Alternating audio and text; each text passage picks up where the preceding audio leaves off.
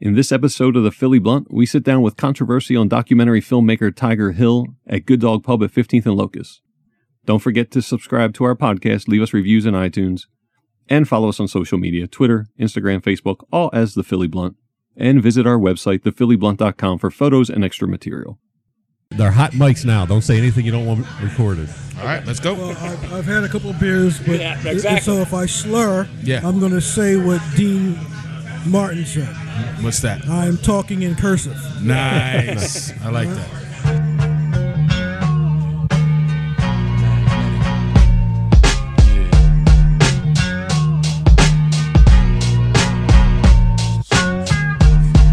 It's the sound of Philadelphia.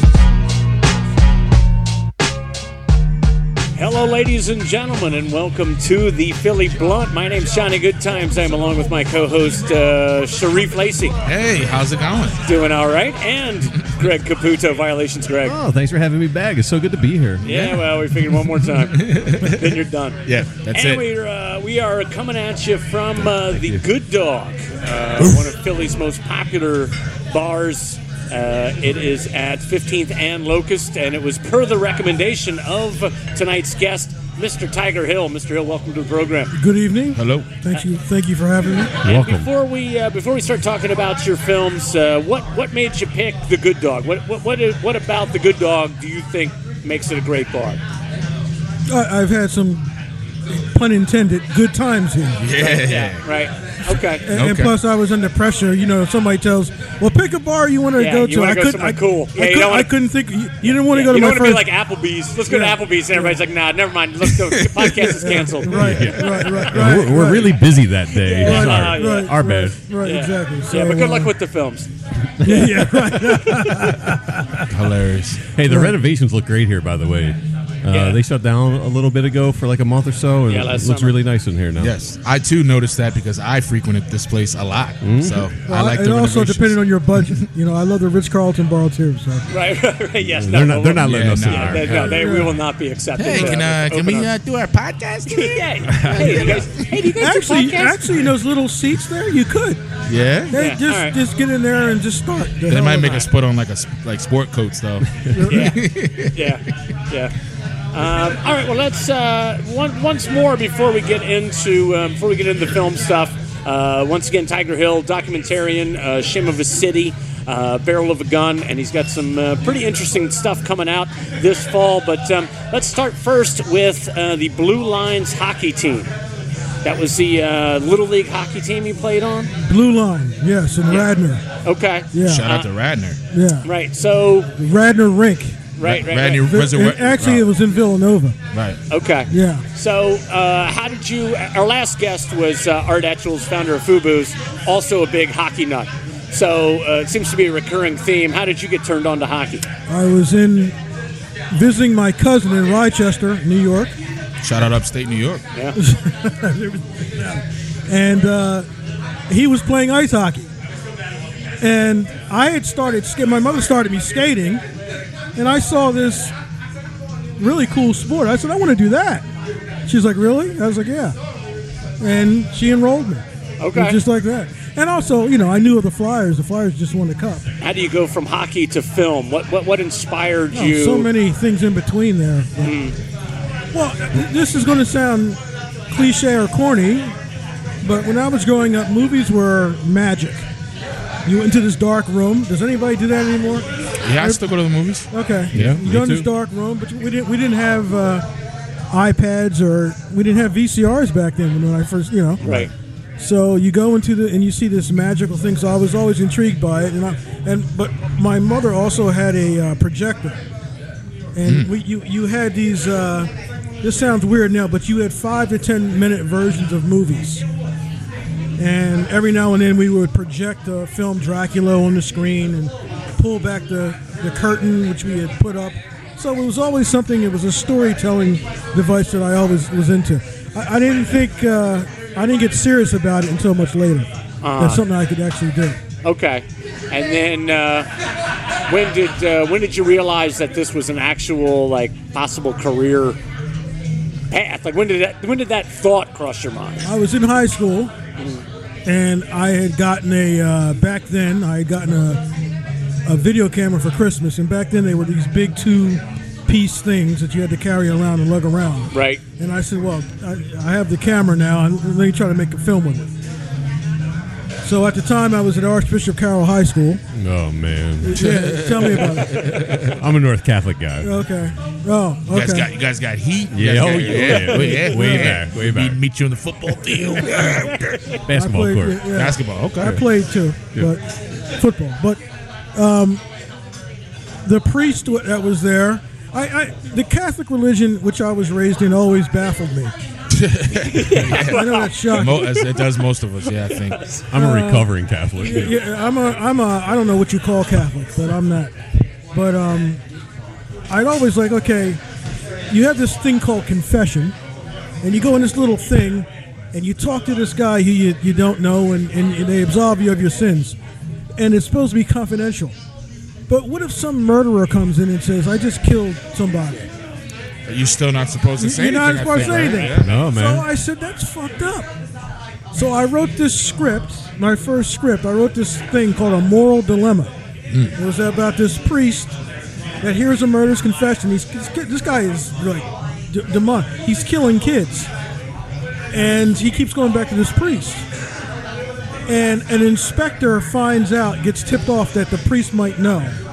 And he brings him in. And the priest at the school at the time, I asked him about it. I was like, listen, I'm thinking of this story. What do you think? That's a great story. And by the way, he had like gone to Yale Drama School and dropped out and went into the priesthood. Wow. He's like, if you need a priest to play, I'll play him. he was piling for a role. This is perfect. Yeah, he was like, finally, my big break. Yeah, he's here. Yeah. So You never expect the priest to be doing that, right? no, and he was a young-looking guy. You know, he was photogenic and everything. So after school for 30, I was shooting all these scenes. Oh, wow. And I was 17. How old are you at this time? I was 17. Okay. 16 when I was 17. Okay. So I made this thing in junior high school, and it wasn't ready until senior when I was going to college. Because I originally I wanted to go into law school, and then I was like, I just made this film. So there was this competition at the School of Visual Arts in New York City, and my mother and I went up there, and I entered the film, and I won a scholarship. Nice. Oh, wow. And my mother did not want me to go. She's like, just everybody, just do something else in regular college, and then go for that afterwards, because I saw, the lights and the stars and everything else. Right. So she wanted you to get something more right. solid, But she did support me. Good. And I went there for 1 year, and I absolutely hated it. Yeah. It was just like everybody wanted to make Indiana Jones and stuff like that, which nothing against that. Right. But nobody had an original idea, in my opinion. Well, there were some really good, talented people there. But I was there. I loved New York, but I hated the school, and I left. And I came back to Temple, and I became after like 3 or 4 majors, I became a speech and communication major. What? Okay. What led you you to... guys got the same major pretty much, right? Yeah, pretty You're much, a communications guy. It was called rhetoric and communication. Okay. Rhetoric? And communication. That's awesome. Because I wanted to go into films, but I wanted to run a campaign. I wanted to be Ed Bradley. I still don't know what the hell I'm doing. Right, yeah. Wanted to do- Hey, you fit in real well with this crew. Yeah, right. I'm all over the place. Is that the reason that it led to you doing mostly documentaries? No, I did not. I accidentally fell into documentary. Okay, how'd that come about?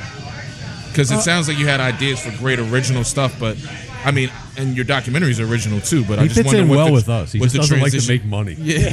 No, I like to, Documentaries, sure. No, believe me, I like to make money. This was a detour. Okay. Actually, how I got into So how does Shame of a City come about? Okay, this ties into me falling into it. Okay. So when I was 23, 24, I wrote a script about a guy that gets castrated for raping a woman. It's a fictional account. Casanova's demise. Mm-hmm. And I ran into a guy. It's a long story. This is short. I wrote a script about about a guy that gets castrated for a man who raped a woman, what happens to him afterwards. And I got in contact with the head of Viacom Pictures at the time, who read it and said, I want to make this. Wow. Nice. And Ka-ching. they flew me out. This is totally weird how this happened. I wasn't out struggling. Wait a minute, LA. how does the guy at Viacom get a hold of your script? I'm working in sales, and somebody I work with, his uncle is in town That's how it always for goes. a weekend, and he says, "Oh, I should give my script to your uncle, my uncle." Wow. And I'm like, "Here you go." And a month later, I get a call. I'll never forget that night. It was a Wednesday night at 7 o'clock, whatever. So it's whatever time in L.A., 4 o'clock. I'm sorry. And he says, "I like this. This is different." So I go out there, and so I think I have a stairway to the fucking stars now. Oh, yeah, Right, man. right. You've made it. You're in. Yeah. And so, bottom line, they option it for a pitiful sum, and at the end of the year, Viacom and Paramount merge. He's ousted, and it's nowhere. So I'm back in Philly, and I'm just like, which? So he told me, listen, everybody's doing the independent film route. The writer's the first to get screwed. You should try that. So I spent a few years trying to get it together. I don't know if you know, local people will know Gary Papa. God bless his soul. The sports guy. Absolutely. Yeah. Gary was a friend of mine and a frustrated actor.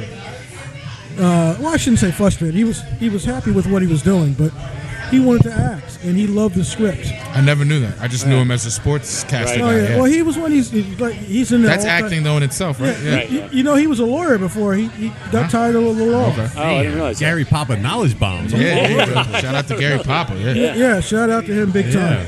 And he says, "You need to make this. I don't care if you shoot it with a video camera in your backyard. You need to make this." So I spent a lot of time putting it together. So I got some money together. We did it independently, and then everything went haywire after we shot it. So while I'm doing this, the Cat Street campaign is coming up, and I had remembered the first one. And you talk about not making money. Documentaries were starting to become theatrical, Right. viable projects. As much as I have problems with them, but Michael Moore was really starting to kick ass. Right. So I said I'd love to do a big city doc about the race, but I knew nobody inside or anything else. So another friend of mine, I'll drop a name, Stu Bykowski. Oh, sure. Yeah. I went. We had dinner, and I said, "Listen, I'm trying to do this doc. Can you help me?" So he got in touch with Sam. I knew some contacts with Street. I took a meeting with Sam Katz, the Republican candidate. He said, "I love your idea, but my campaign will never let you inside, and the Street campaign will never return my calls."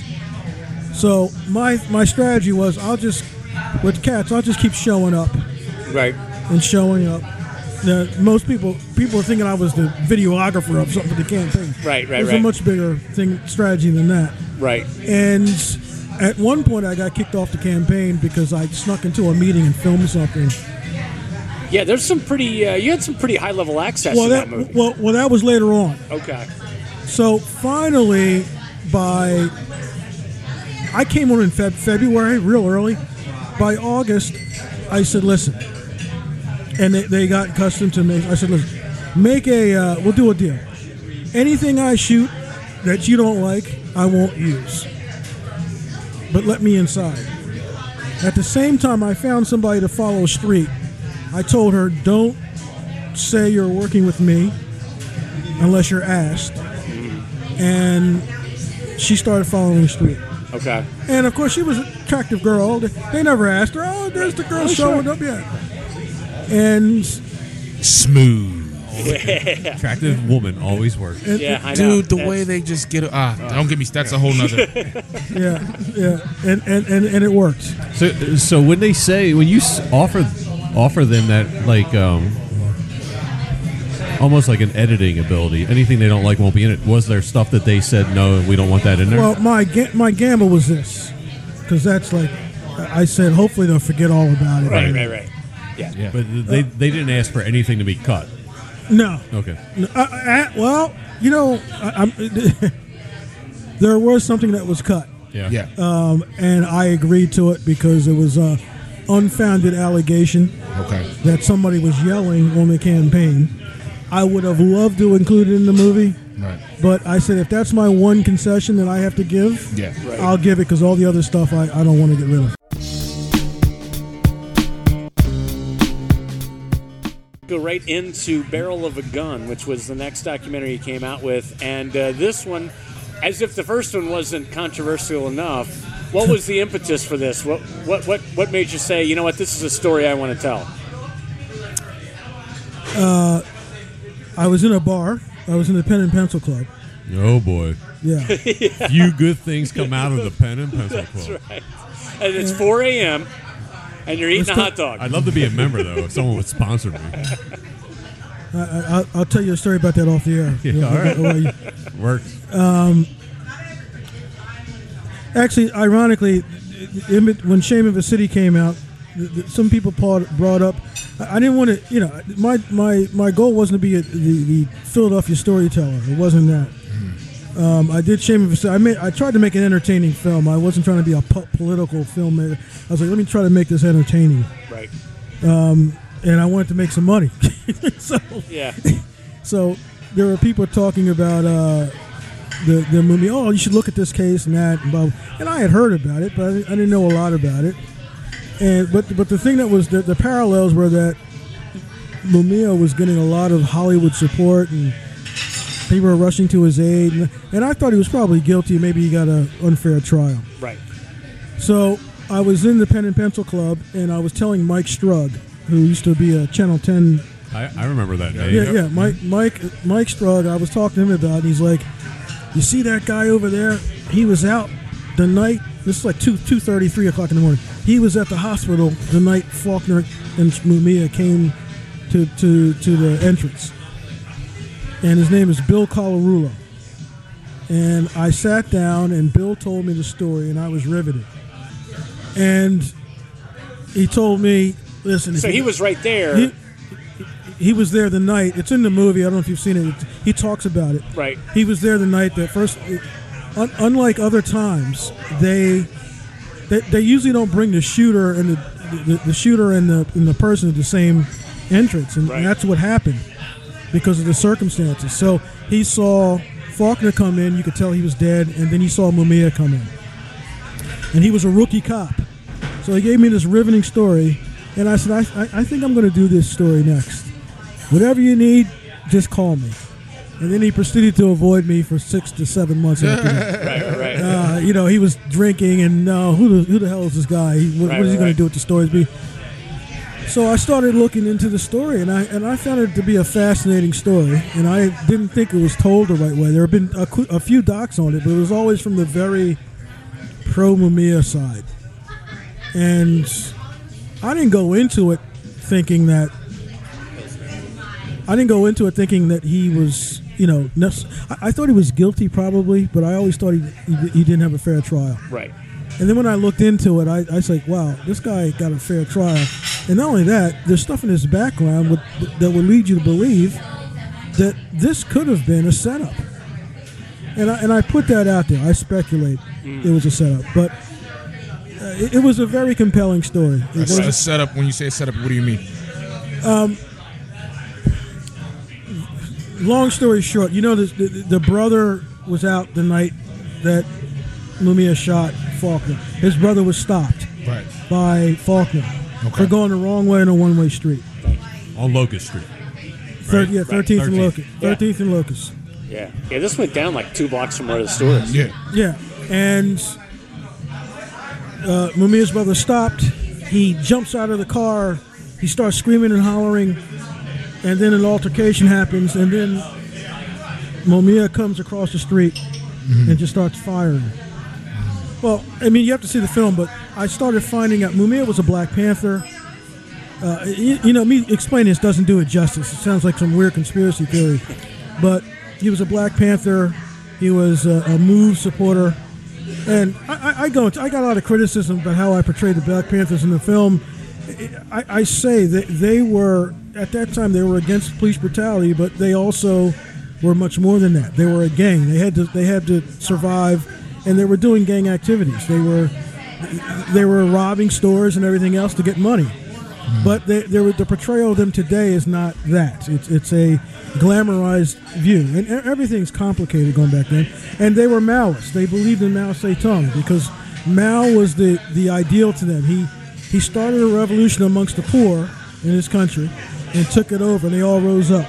So they wanted to do an uprising in the United States against capitalism.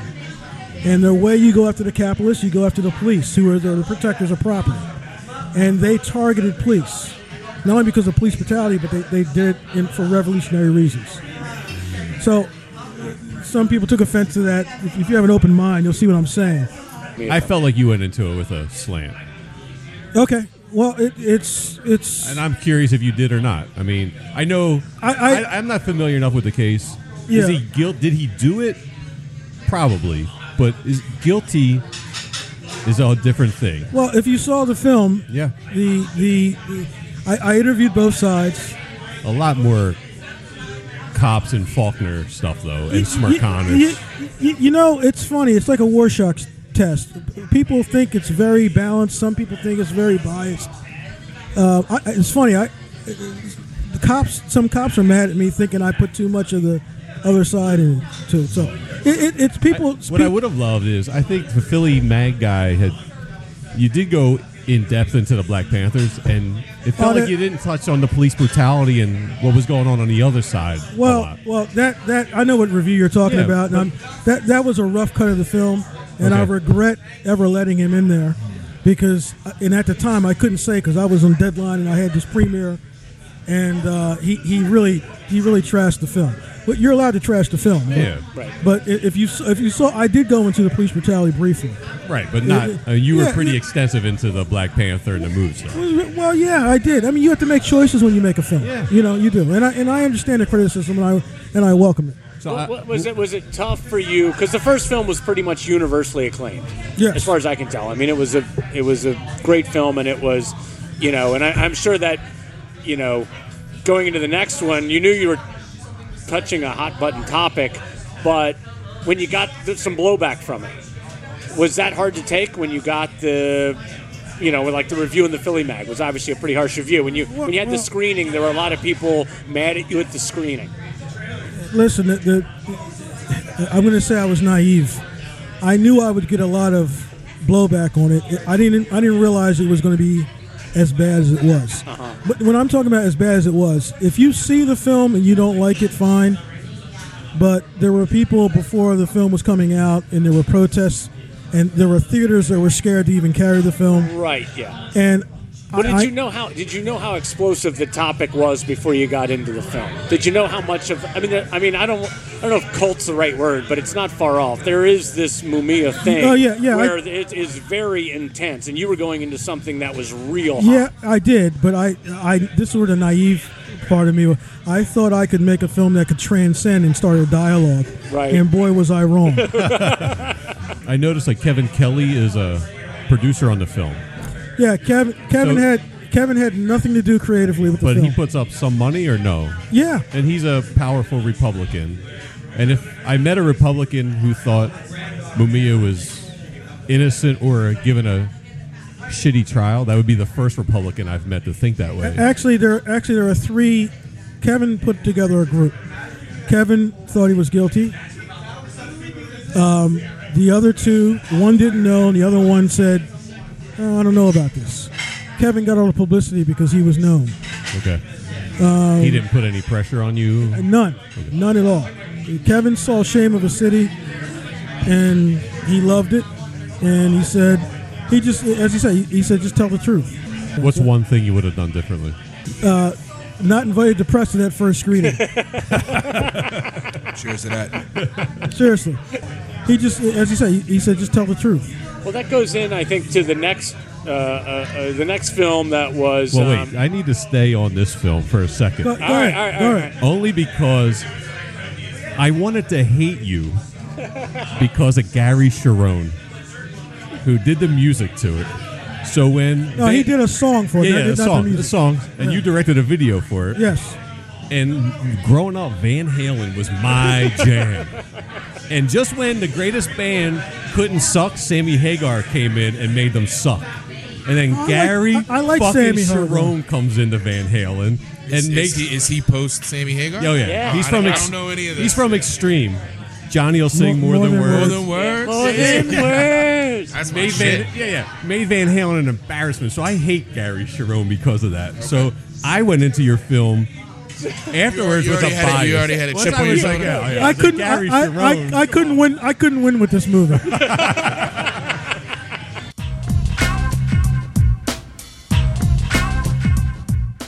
Let's move on to you got a couple projects in the works now.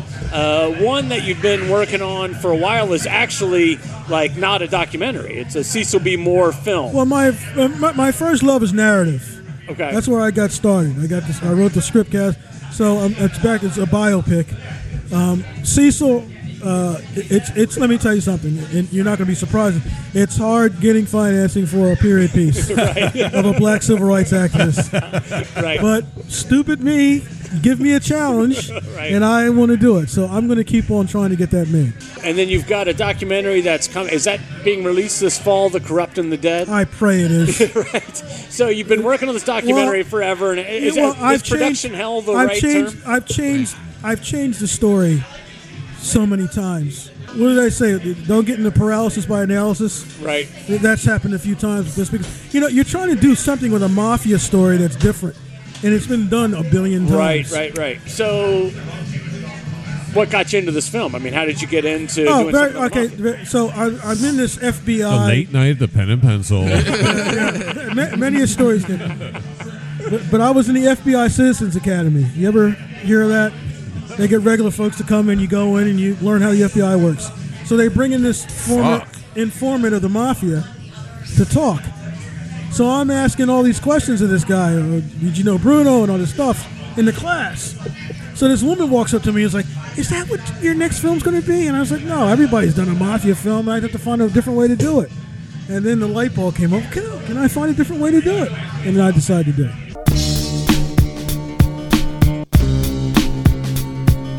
So we are going to go around the horn, and we're just going to each give you a question. You're going to answer it quick, on to the next guy. All right? Oh, God. All right. All right, here we go. I've had a couple beers. So. Yeah, I know. That's why this part's good. Yeah. So I'll start off. We'll work around this way. And I did this question last time, but I think it's a good question. Yeah, I'm doing one from the last time, too. Yeah. What would you tell your 25-year-old self? What would I tell my 25-year-old self? Well, that was only a couple years ago. So Yeah, I like that. I like that. Good answer.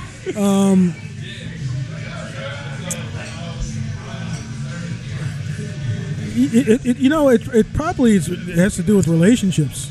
Okay. Yeah, sure. Oh, well, yeah. Get out earlier than I did. I'll just leave it at that. Yeah. All right. Frazier or Ali? Oh, Ali, all the way.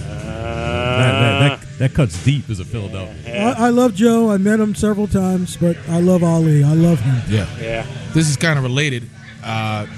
Anyone in the world that you could punch in the face, who would it be? One just clean shot. Anyone in the world. Mike, I mean, I don't know. I mean, the punch in the face. Yeah. Or a stern talking to. Addressing down. Yeah. Stern talking to. This is going to sound sappy. I'm a history buff. Yeah. All good. And I got into an argument about this actually on Facebook recently. I mean, where else? I would love to beat the living fucking shit out of Adolf Hitler. Okay. All right. Not many people are going to complain about that. Yeah, I don't think we're going to get a lot of angry. He's pandering to the masses now. No, so I'm not. It's true. Just based the on masses, to listen to our podcast. All right, so you've called both Robert Evans and Quincy Jones your idols. Which one has had a bigger impact on your work? Quincy Jones. And how's that? Quincy is the guy that takes on stuff that he's not really supposed to take on. If you look at his early career, right, doing Sinatra, he wasn't supposed to doing film scores. Yeah. He was a jazz guy. He was a jazz guy, and he just went to every genre and just succeeded because he was curious about it. Now, I'm not putting myself in his category, right? But as an idol, that's somebody. But he inspires me to do that. So I looked through some of the people you follow on Twitter.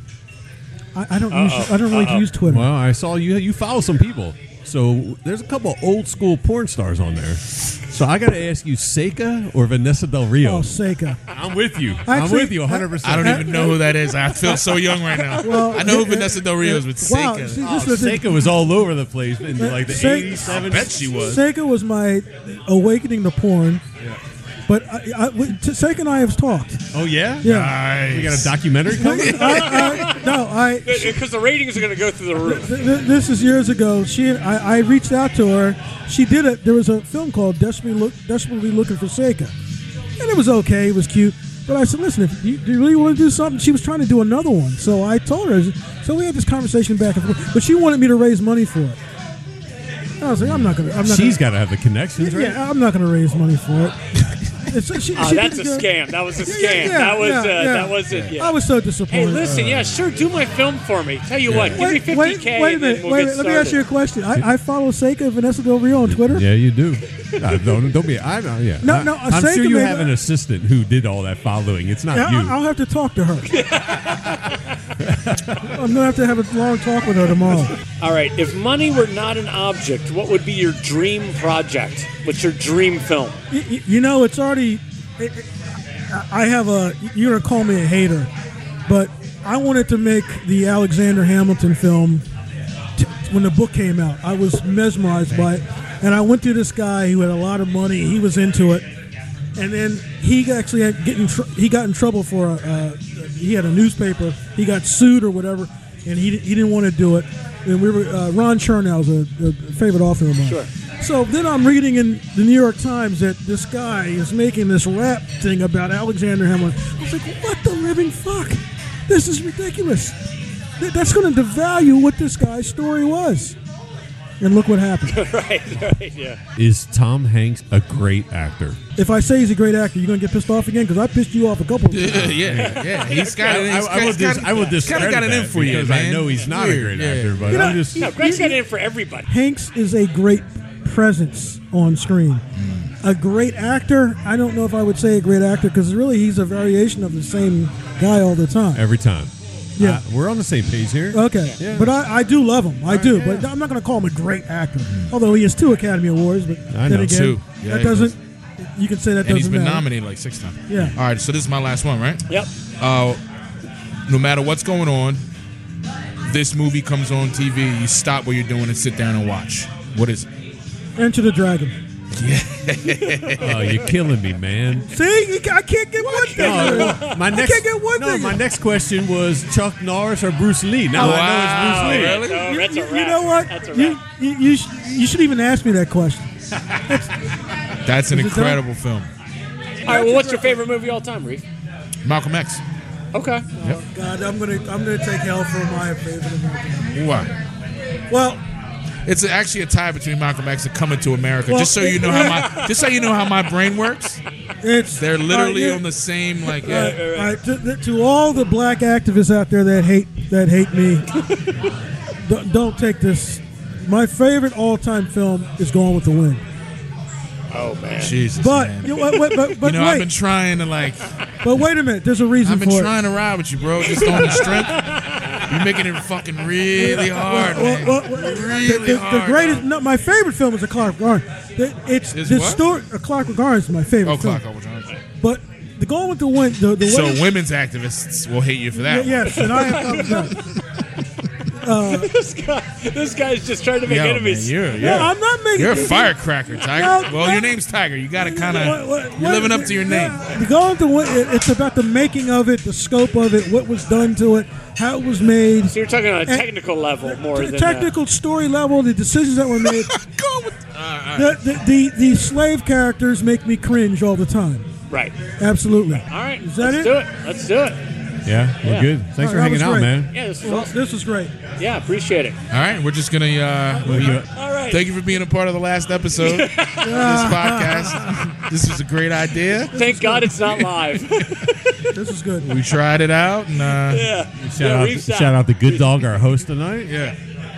Yeah, shout out to Good Dog for having us tonight. One of the best bars in Philadelphia. Like, not just saying that because we're here, but saying it because it's the truth. This is a terrific bar, and we're excited that we were here. We're excited that Tiger Hill was with us Thank you. tonight. Thank you This for was being. a really fun interview, and we Thank really you. appreciate you coming on. I had fun. Appreciate it. All right.